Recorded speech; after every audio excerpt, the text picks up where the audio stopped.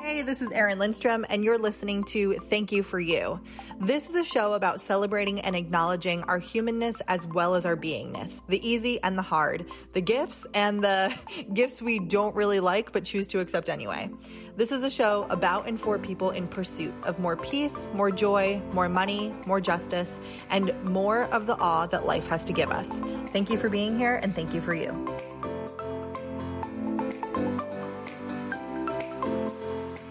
Hello. Welcome. I am excited to share the upcoming episode with you because in business, I'm going to tell you what has been the most helpful thing for me to grow myself and my business and my ideas and my brain and my heart. Friends, connections who became friends over the years, who have other online businesses and then some brick and mortar businesses as well. Holy moly, game changer. When you know other people and when you open yourself up to actually having like authentic, real connection with people and learn about them and listen and let them see you too, magic happens. And what I've been lucky enough to experience in the online world, or really on Zoom, you know what I mean? Like, and offline, we meet in real life, all the things. What I've been lucky enough to experience is getting to know people, having the magic of connection, and then learning so much from them because everyone is so smart. I think it is incredible, like how much people know from their different experiences or what they've learned and what they're willing to share if you're willing to listen. And when you really do start to get to know them, things just come up and they're open and generous and kind and smart. And today's guest is my friend Diane, and she's so fucking smart. I have learned so much through our conversations, and this conversation that I'm about to share is no different. It's really, really interesting. She has an amazing brain, beautiful heart, beautiful face, you know, all that stuff. But really, like the mind stuff that happens here is so good. So if you are thinking about team, if you're from corporate into the coaching world, if you have traveled, like it doesn't even matter. Or maybe you have nothing in common with anything we're speaking about here, but there's still connection to be made. Anyway, I'm so excited. I'm gonna stop talking about it and we'll get to it. But first, let me share Diane's bio with you. Diane is a business strategist who helps entrepreneurs build low maintenance teams and high performing businesses. With over a decade of experience in the finance world corporate, Diane knows exactly how to take small business from decision fatigue and information overwhelm to confidently taking the right action in the right way with the right people for their business. As the Coffee and Converse podcast host, she shares success strategies for life-first entrepreneurs each week. In her spare time, this spreadsheet crazy, puzzle-loving systems nerd is passionate about travel, live events, coffee, and Converse, though not always in that order. Let's get into it.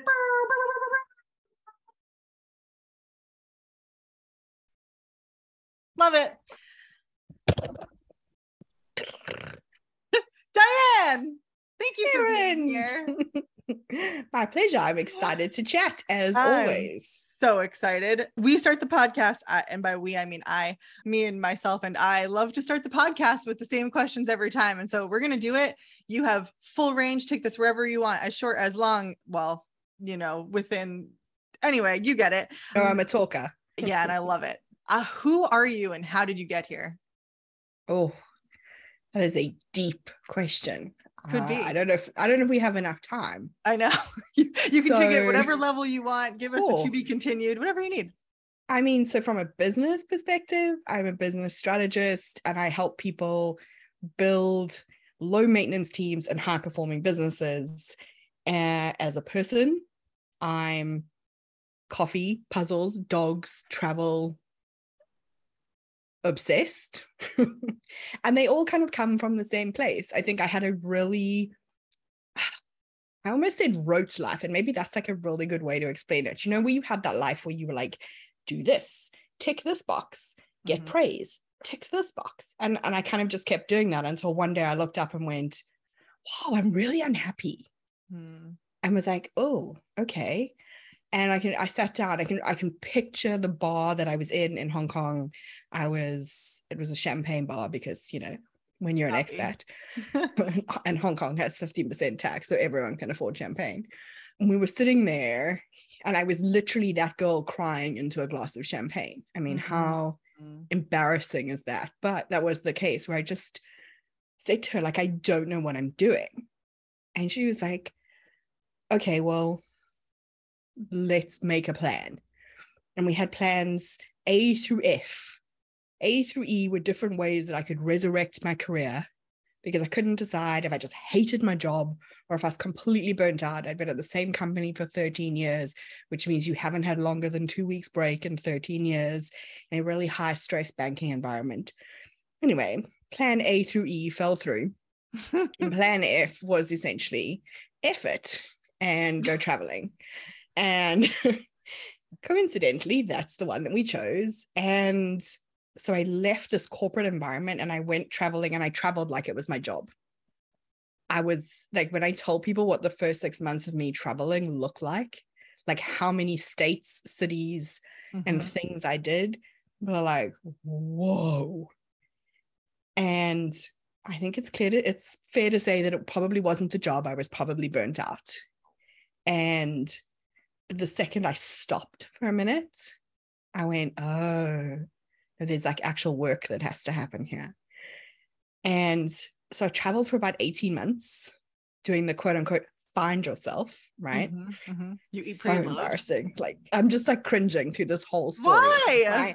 With my crying into champagne and I think this is cool. I'm here for it. Like, and then when I finally went, okay, I'm ready to think about what do I want to do next, I knew I didn't want to go back into corporate. Like, as you can imagine, going through plan A through E, I had a real lot of bitterness built up around it. I felt a real way about corporate. And so I decided to go like the life coaching route, and I was going to save everyone from corporate, because in corporate, there is like zero self-development, like all training, everything is geared to how do you do your job better.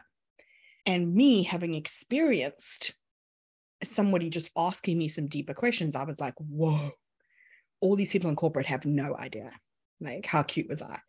Anyway, I quickly discovered that most people in corporate are very happy in corporate.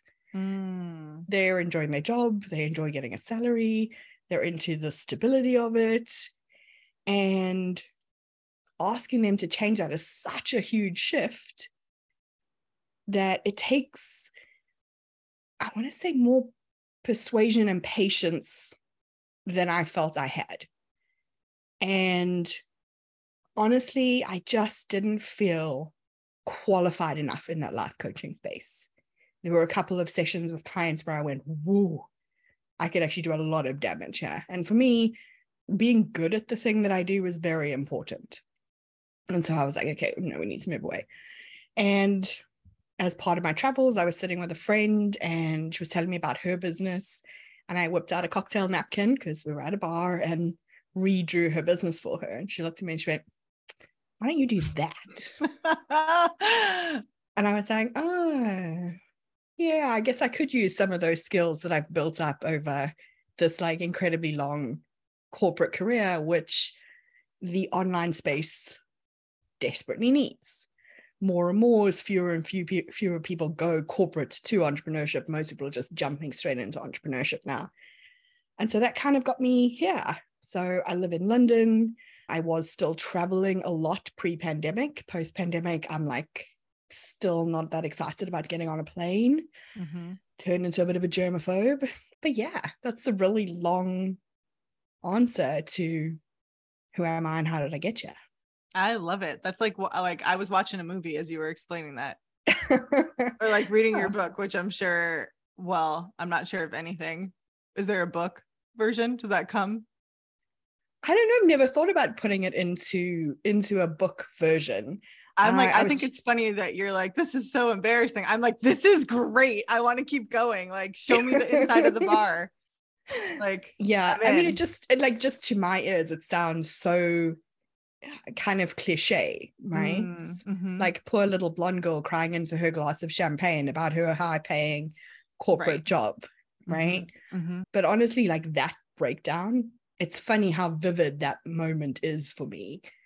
And I knew that I would chicken out. So I knew as soon as Plan E failed, Mm-hmm. I booked my trip to go and see the polar bears in Hudson Bay in Canada. Lifelong dream. It's very expensive. Mm-hmm. You book a year in advance. Wow. It like sells out, and there are no refunds. And because of how far it was from Hong Kong, where I was living at the time, I knew I wouldn't be able to do it. I wouldn't have enough leave to do the trip. Mm-hmm. And so I knew that then when I started to chicken out and wanted to jump back into that comfort zone of like, oh, I'll just stay for one more year. We'll just see what happens. The money, the adventure, all of that would be more of a draw than my comfort zone, right? Mm-hmm. So I had to work around what I knew was going to happen. Right. So when you booked that and it's a year out, did you have to, or did you decide to like continue working up until that point and that was the beginning, or did you fill your time and leave right away? Oh no. So that was the October that I booked for the following, I think November. Mm-hmm. And I stayed through April because bonuses are paid in March. Got it. So I stayed for my bonus and I did 2 more bucket list trips before I gave notice, because obviously they will cancel, right? You know me, there was a spreadsheet, you can imagine. It was color coded, there's a lot of detail in it. But I came back from the second trip, walked into work at 8, and at 8:05 I'd resigned. Wow. That's amazing. Yeah. So you now kind of fast forwarding to like where you are and what you're doing, what you're working on and how you're supporting people. I think it's really, really interesting how you said like one of the ahas that you had is that, oh, most people in corporate are happy. Like they're satisfied with like what they're doing. That was such like a moment for me of like, oh yeah, like not everyone is like us. And I think it's so easy to be like, well, I had this experience, so everyone's having that experience. Like, no, like some people are quite good doing something that's not good for you. Like, so I just appreciate that. We forget that people have different things going on in their lives. Right. I'm single with no children. Right. I can afford to take risks that people who have got 3 kids in private school, right, you know, in a foreign country, 100% cannot afford to take. Right. Yep. And there are some people who want to work at that massive corporate level, because let me tell you, like it is a rush when you are seeing those numbers. Like when there's a crisis at those levels and you're dealing with foreign governments and regulatory authorities and everything, like the adrenaline pumps, right? And for the people, even like the people who are on the sales front of that, like that's just huge, like commission numbers that are rolling around. Obviously they don't get to keep all the commission. Don't get me wrong, it's not like an online space, but there is a buzz, there is a size differential that happens in corporate that triggers for some people what entrepreneurship triggers for us. Right. You know, that gets them, they might not be exactly thrilled with maybe the culture or their boss or their boss's boss or whatever, but they love what they're actually doing. Right. I think that's interesting. The desire for both like the excitement and the rush, but also wanting like peace and stability at the same time. And like finding a way for those two things to coexist, or to like get your hit, but in a healthy way where like you're not just constantly on the up and down. And I think entrepreneurship can be very much the roller coaster. And sometimes we call that like feast or famine. And like, I think there are many pieces of us internally that like crave that, because it is like something else and it feeds something. It's like an addiction really. And then there's the simpler side of like, I want safety. 100%. I mean, I have discovered since leaving corporate ridiculously how addicted to stress hormones I am. Like they are my drug, and my body will do, and my brain will do anything to get me those. And it's been going on for years. Like I had migraines when I was in college, and it took ages to work out that actually mine are triggered by a drop in stress. right? The same, like, Yeah. you know, like that kind of like that sugar crash, like that drop Yes. in adrenaline has that same trigger. So of course I've gone into banking, which is high stress, fast paced, run, right? Until you burn out. Right. And then you're like, well, the stress is nice, but I'm going to need to manage that in some way. Right. Yeah. And so you do just get addicted to it, but you're addicted to something that's in a very controlled, safe environment. Right. So your salary is coming, your bonus is up for play. Right. So there's the piece of like, oh, I could make more money. There's that like little twinkle at you of excitement, but my salary is set at this. And the chance of them running out of money to pay me that salary is very low. In entrepreneurship, it's lots of that excitement. Like I could make loads and loads and loads and loads of money, but your salary is not coming in. Right. And for me, when people say to me, like, what do you miss about corporate? You know what I miss? I miss my salary. Yeah. I miss somebody else putting money into my bank account every single month. I will never not miss that. Even if you're paying your own salary, it's not the same as knowing that somebody else is going to sleep at night going, how do I pay someone's salary? Right. And that it's not you. Yeah. Right? That is a comfort that is, and I'm talking in a big corporate, not like a small business. No, I like think that's about just a comfort level that. Right. I think about big corporations. Like it's hard to leave, right? That's a hard comfort zone to jump out of. I imagine. I think about them and like having so many investments and knowing that like even if sales tank, like it doesn't matter because all your money's in investments and like you're good for years and like all your people are fine. Like what's that like? Right. And also like their capacity to make money is exponential on a small business, right? They can do one trade in a bank and make more than all of us combined in a day. Right. If it's the right trade, right? And I think you kind of lose concept because numbers you're dealing with are just so big. You start to like be like, oh, we lost 100 grand. Oh, well, I was unlucky. Yeah. And you're like, wait, what could I do with 100 grand? Like, right.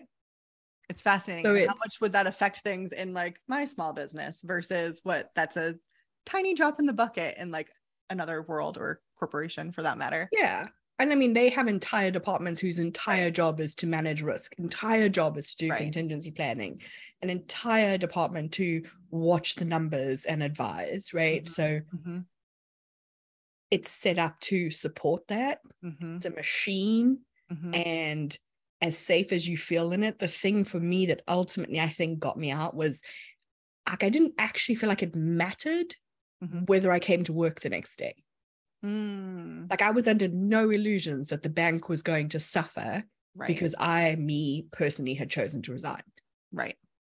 Yeah. I mean, obviously, I know in the US you don't have to give notice. The rest of the world you have to give notice. So they still had 30 days of me, but 30 days to get 13 years of institutional knowledge is not a lot of notice.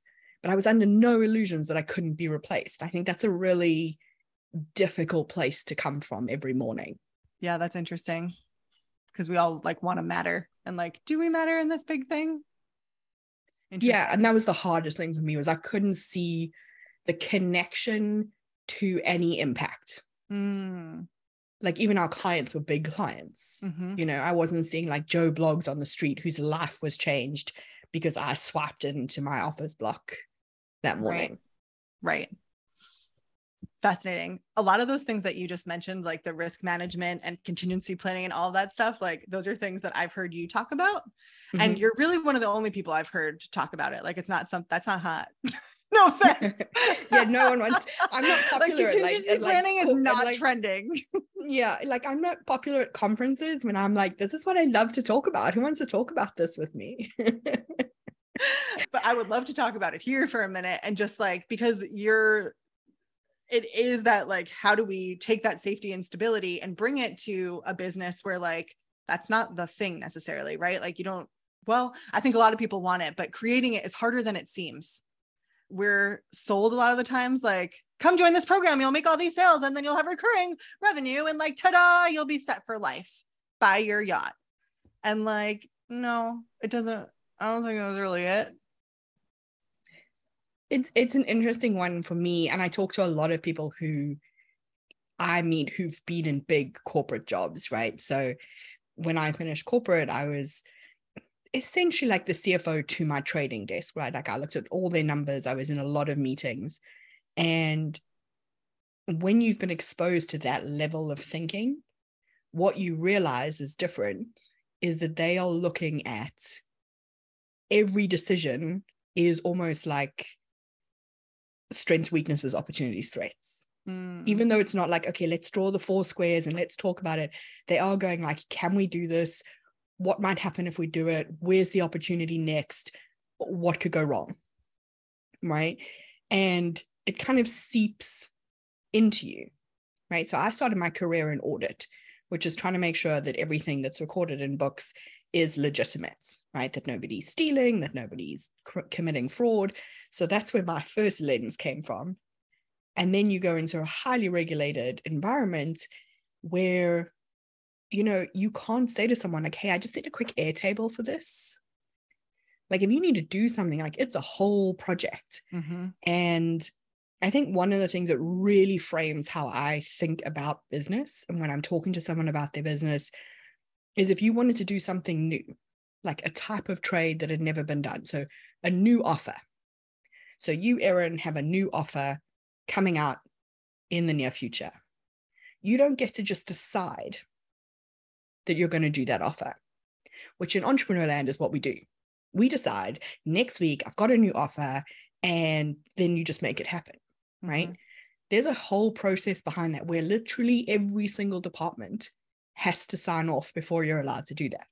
And every single department is going, this is what will happen in our systems, in our processes, in our reporting. If you book this, here's what we're worried about. And you have this discussion about it. It's not something that's shied away from. It's not like in entrepreneur land, we have like real high vibe, positive thoughts only kind of feelings. And then the next minute we're crying on Instagram because something's gone horribly wrong in our business and we can't believe someone was so mean as to steal all of our stuff. Or whatever it is, right? Yes, people are people, but I think I just come at it from a much more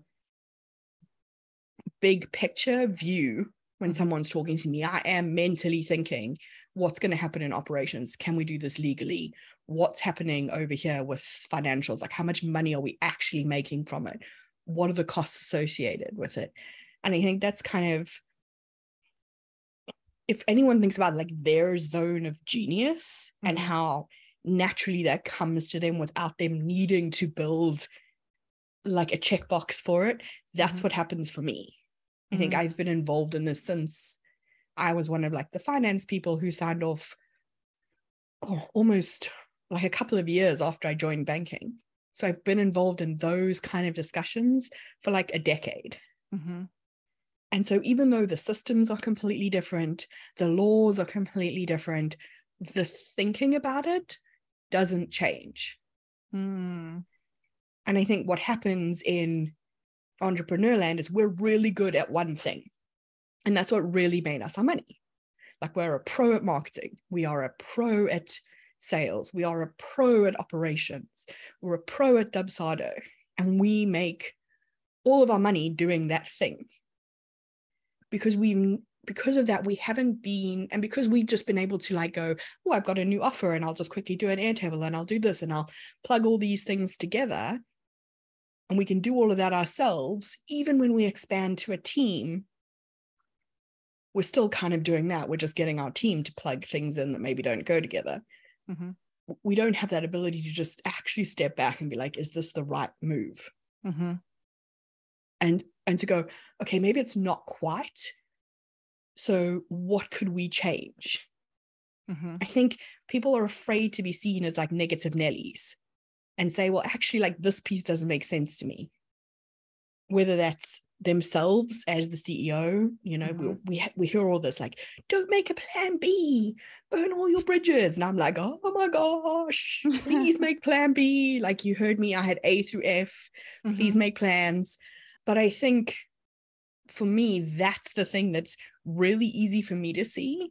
Mm-hmm. I'm also not that afraid of being seen as being negative. But I think what happens is in this high vibe world, we just believe in the next offer and we don't take the time to go, hang on a second, does that make sense? Is that the best thing I could be doing for my business? Mm-hmm. And then when we get a team, sometimes that team is in awe of us because we are this expert in this thing that we do. And they're like, I'm just so excited to work with you, this like entrelebrity, you know? Or they are thinking like, do I say something because I don't want to be seen as negative and I don't like, oh, what if I get fired, you know? And so you're not even getting that from your team. So even when you do have people around you who should be going, hang on a second, that's like an entirely new tech system. We can't do that for at least 6 months. It's not happening. So it's like, to me, risk and contingency planning and thinking things through are not this negativity side of things. They're actually like, this is how you do business. This is how big business stays big business because they think about these things. And if we want to be bigger businesses, if we want to scale and grow and survive pandemics, we kind of have to grow into this as much as we grow into the revenue. That piece about soapbox. Yeah, I love it. I love it. And that piece about team is really interesting. And I think the people you surround yourself with, whether it's like in masterminds and then how you're hiring and like being willing and wanting to, like, it's really important to have people that will slow you down. Like, that's not necessarily a bad thing, and ask hard questions and kind of make you think. And it's not necessarily the fun thing when you're on that high of like, hit, I'm going. But if you're actually trying to grow sustainably, like, it's required. Yeah. And one of the things I hear consistently, like I network a lot, I meet a lot of people. And when I talk to them about what I do, they'll all tell me about masterminds that they were in where everybody was having growth problems, team problems. All of these things are connected.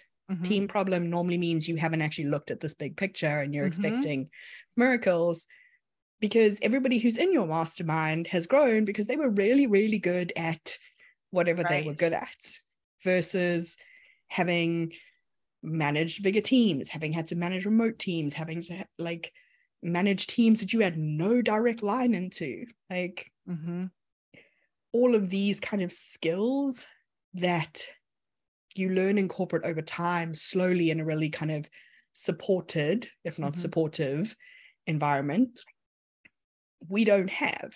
And so, like you say, your team don't want to contradict you.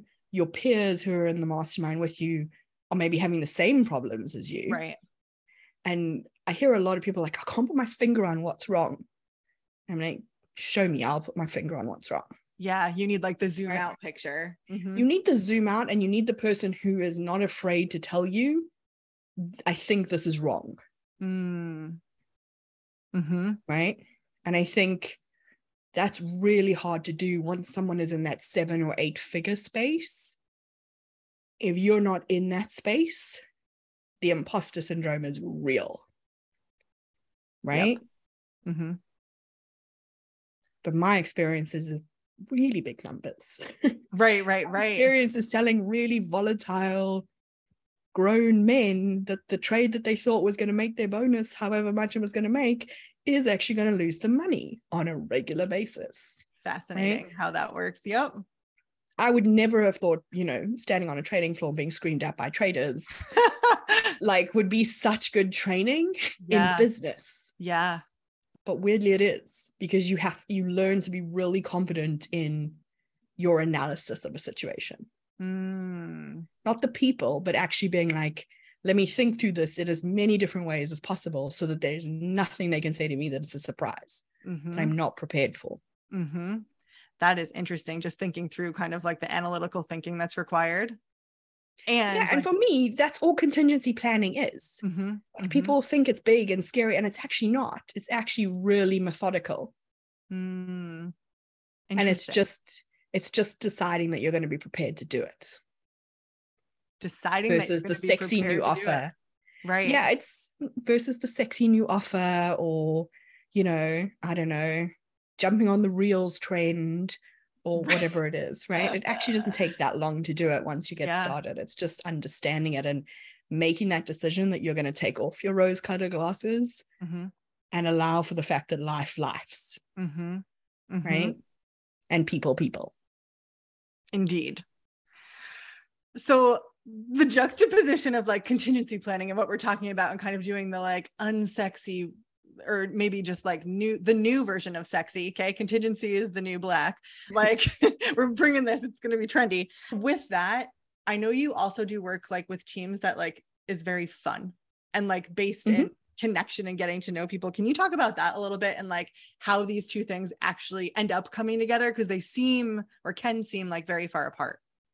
Yeah. So yeah, let me like, this is what you want to talk to me about when you see me at a conference. This will be the thing you're excited about. So I think somebody asked me the other day, I think it was actually on my podcast, I was talking about how disconnected my route through all my offers felt. And they challenged me to find the single thread that went through everything. And the single thread that goes through everything from what I do now, right through the life coaching and everything, was how unhappy I was at work. And how simple it would have been to make me happy versus letting 13 years of institutional knowledge walk out the door. I had zero interest in going into entrepreneurship. Fascinating. Right? And that went through like me trying to save people from corporate, all of this.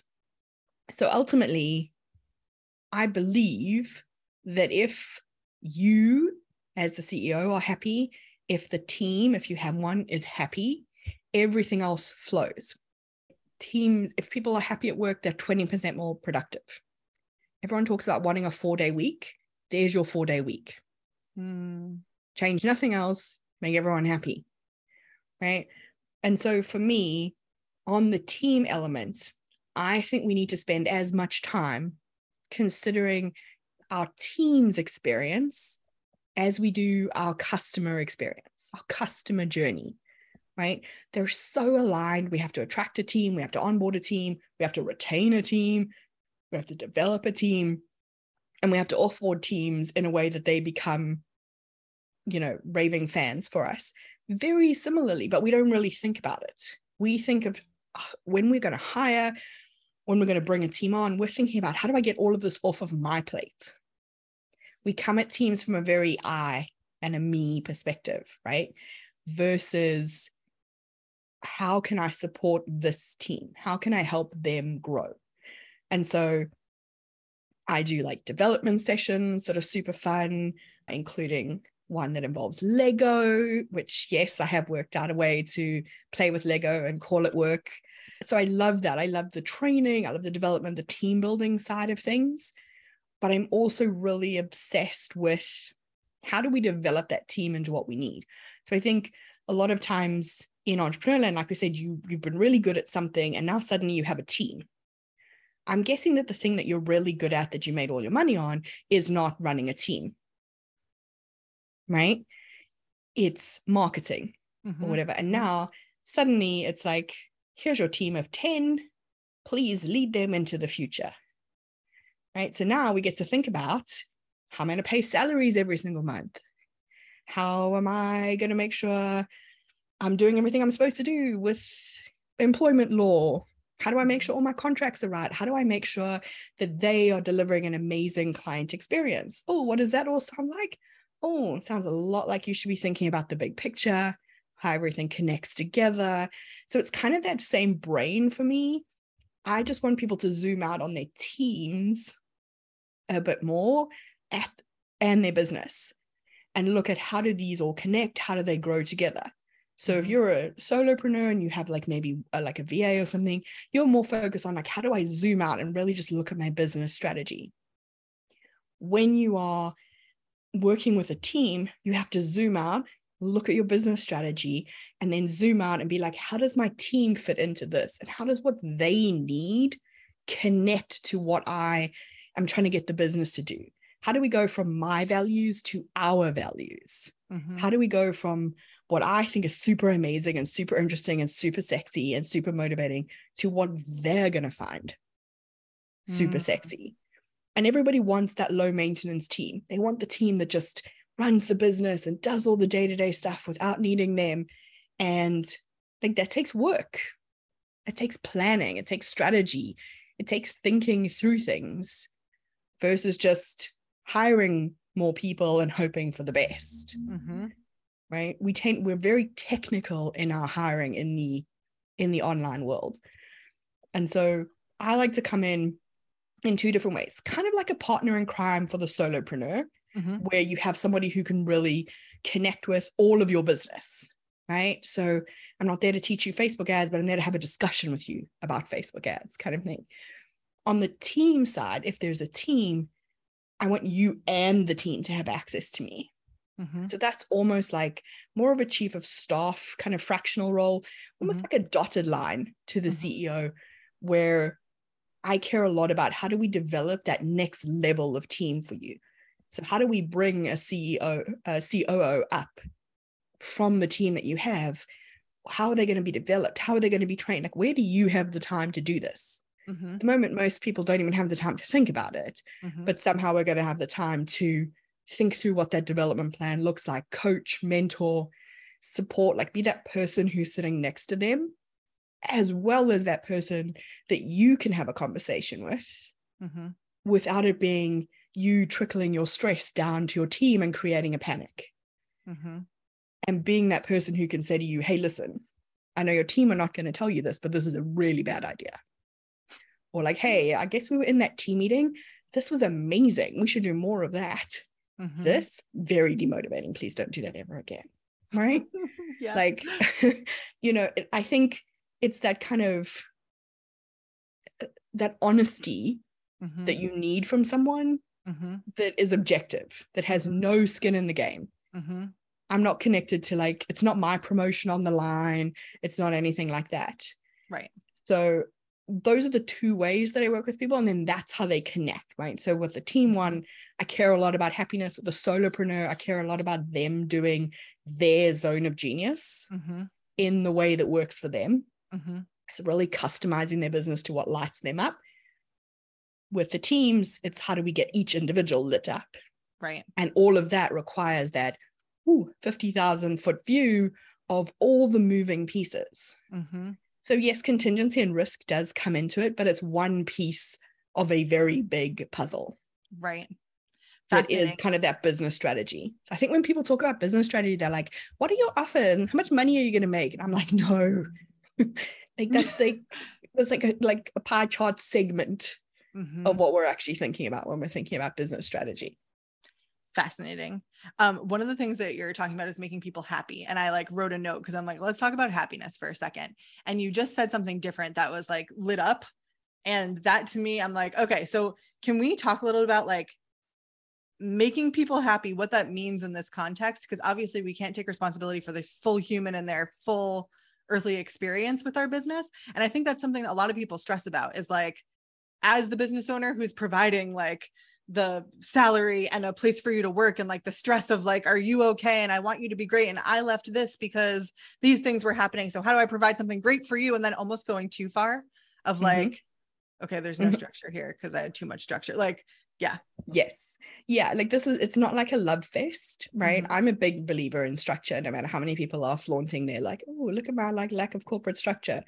No, but I think it's a relationship conversation where you need to deliver certain things for your team and your team need to show up for you in a particular way, right? They have to be motivated to do something in order to feel happy about their job, right? You can provide what they need to be motivated. For some people, that's a challenge. For some people, it's relationships, whatever it is, but they have to actually go and do the thing, right?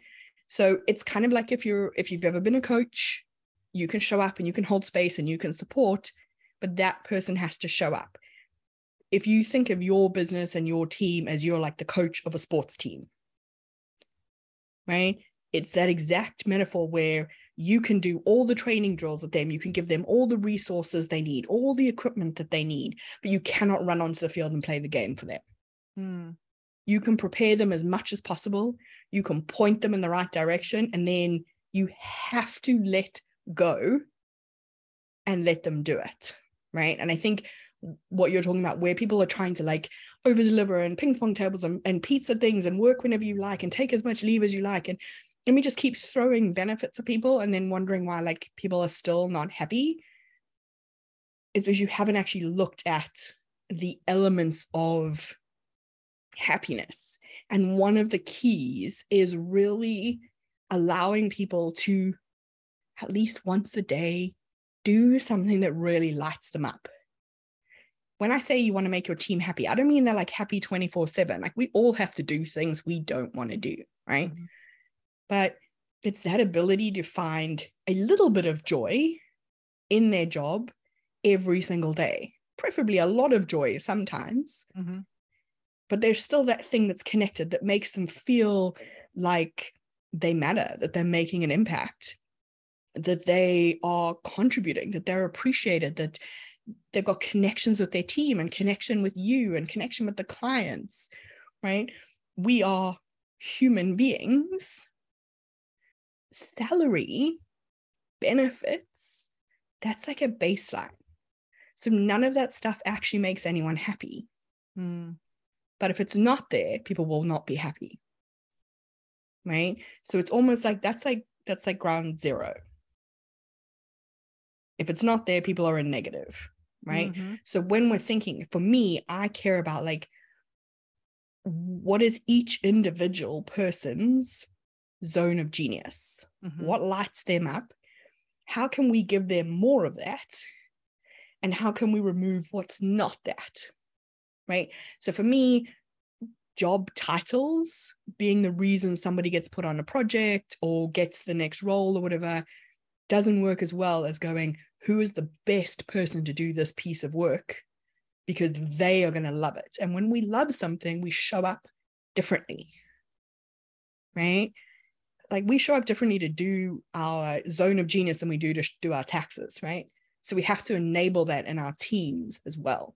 Mm-hmm. We need to be sure of that. Mm-hmm. And I think what happens at a certain level as CEOs is we get to that point where we're like, why am I so unhappy? Mm-hmm. Like, when was the last time you did something that you loved in your business? And that's where like that kind of team conflict happens. You're like, well, I've got this team and it was supposed to make life easier, but now I spend all my life like dealing with team stuff. You don't get to do the marketing, right? Or the sales, right? Or like the thing that excited you. Like we have to be able to put that back into that business. And the only way we can do that is to get the team functioning. Mm-hmm. The best way to get the team functioning is to make them happy. And by making them happy, like, I don't mean like sunshine, rainbows, it does sound a little like that, but it is like, how do we get them to have a positive work experience? Right. Because so much research has been done around the impacts of that. And it's retention, less sick days, higher profits. We have a massive project going on in the UK at the moment where I think it's 70 companies have signed up to 4-day work weeks. Wow. A massive public trial going on, right? Because people would rather have an extra day off than I think when they surveyed, I think millennials would rather have a day off than like an extra 5K or something, or would rather be happy at work than have an extra 5K of salary. Yeah. We have to actually be thinking about, how happy is my team? How can I bump that? Because this is what's going to follow. Right. But it's all connected because it all has to fit back into, what does the business need? Right. What does the team need? And then how do I marry them? Yep. It sounds like, or something that I just pulled from that is that during the hiring process, making sure that the person loves the work that they're like applying to do is important. Yes. We hire a lot for skill. Yeah. So what happens if someone's applying for a job because, like, I think there's a certain element of performance that comes up when we are hiring and interviewing and all that stuff, right? Like we know that you have to pretend. I'm not saying like you hire somebody who's unqualified. Right. But I'm wondering, so what if you get in the situation where you're like, oh, I don't think this person actually loves what they're doing. I mean, then you have to, it's the age old question, right? It's the same. So how that would have been phrased back in the day was like, I think this person's really qualified, but I don't think they're a great fit for the team. That's what you would have heard in the Interesting. back in the day, right? Yeah. And it's a similar question now where you have to then make that decision. Yep. What do I need most in this moment? Mm-hmm. What I will say is that for me, that's a no. Mm-hmm. Mm-hmm. Because it's a short-term hire. Right. So if it's a contractor, not a problem.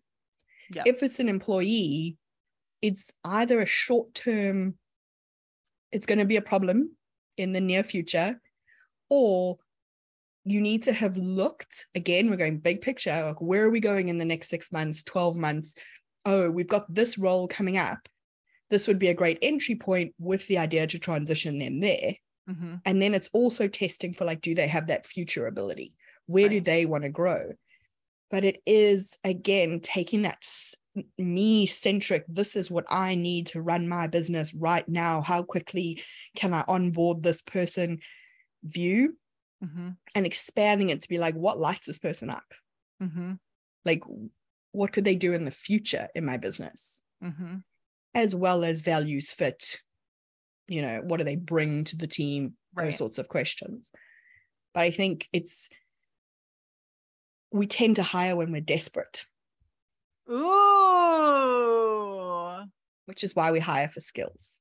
Oh, that's painful. Right? I know it's some hard truth. I'm not going to be popular. I'm going to get like hate mail off the back of this episode. I think it's really liberating to hear this, but like we tend to hire when we're desperate. And the one other thing I actually have a few, but the one other thing I was going to ask about is that it's that same desperation vibe actually of when you really need the help that I feel like you offer in many ways and everything's going too fast to actually slow down and stop. It's like, I know I need this, but I can't right now. Yeah. 100%. I think we're very attracted to buy this thing because it promises to add like 10K to my bottom line. But when somebody is talking to me, they're either so busy that they can't even imagine having the time to talk to me, let alone the time to actually take action on what I'm going to point out, because I am going to point out. Or they're in some kind of crisis moments, like the team's resigning, or I don't know, COVID panic or whatever, right? And again, this comes back to, as that CEO, you have to be able to zoom out on your business and you have to be able to think more than 3 months down the line. You have to be thinking, well, I want to triple my revenue next year. What does that look like from a team perspective? What does that look like from a risk perspective? What does that look like from a marketing? We tend to think I want to double my revenue, so I need to sell this many things, which means this is how much the price needs to be. We don't take that big picture view. And that's why we pay the consequences, right? And then what happens, the thing that frustrates me the most is we're like, oh, well, I got through that, thank goodness. And then we do nothing. Right. We don't learn from that mistake. We don't learn from hiring the person who just had the skills but wasn't in love with the job and then was surprised that they've decided to go off and, I don't know, open their own business doing something completely different. Right? We don't learn from, hey, I didn't think through my last offer particularly well. So now I deal with the consequences. Like I have one of my systems friends talk to me about how she builds a funnel. And every time I build a funnel of my own, I message her and go, yeah, I didn't do it again. And she really starts at the beginning, whereas I start with like, what's the first thing? Oh, wait, now I need cover art for this private podcast. Okay, I've done cover art. Oh, wait, I need an episode to upload. Wait, I haven't named the thing. Right. And that's kind of what people do with their whole business. They go, oh, I've got this new offer, so I'm going to put it out there. Oh, wait, my systems can't support it. Oh, quick, I better hire a tech person to help me over here. Oh, now I need some leads. Oh, wait, let me hire a Facebook ads person. And then suddenly we stop and we're in this spaghetti mess.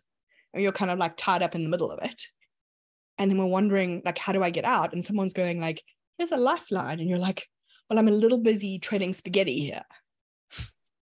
Right? You're just constantly firefighting or dealing with the next thing. And you think next year, next quarter, and so on.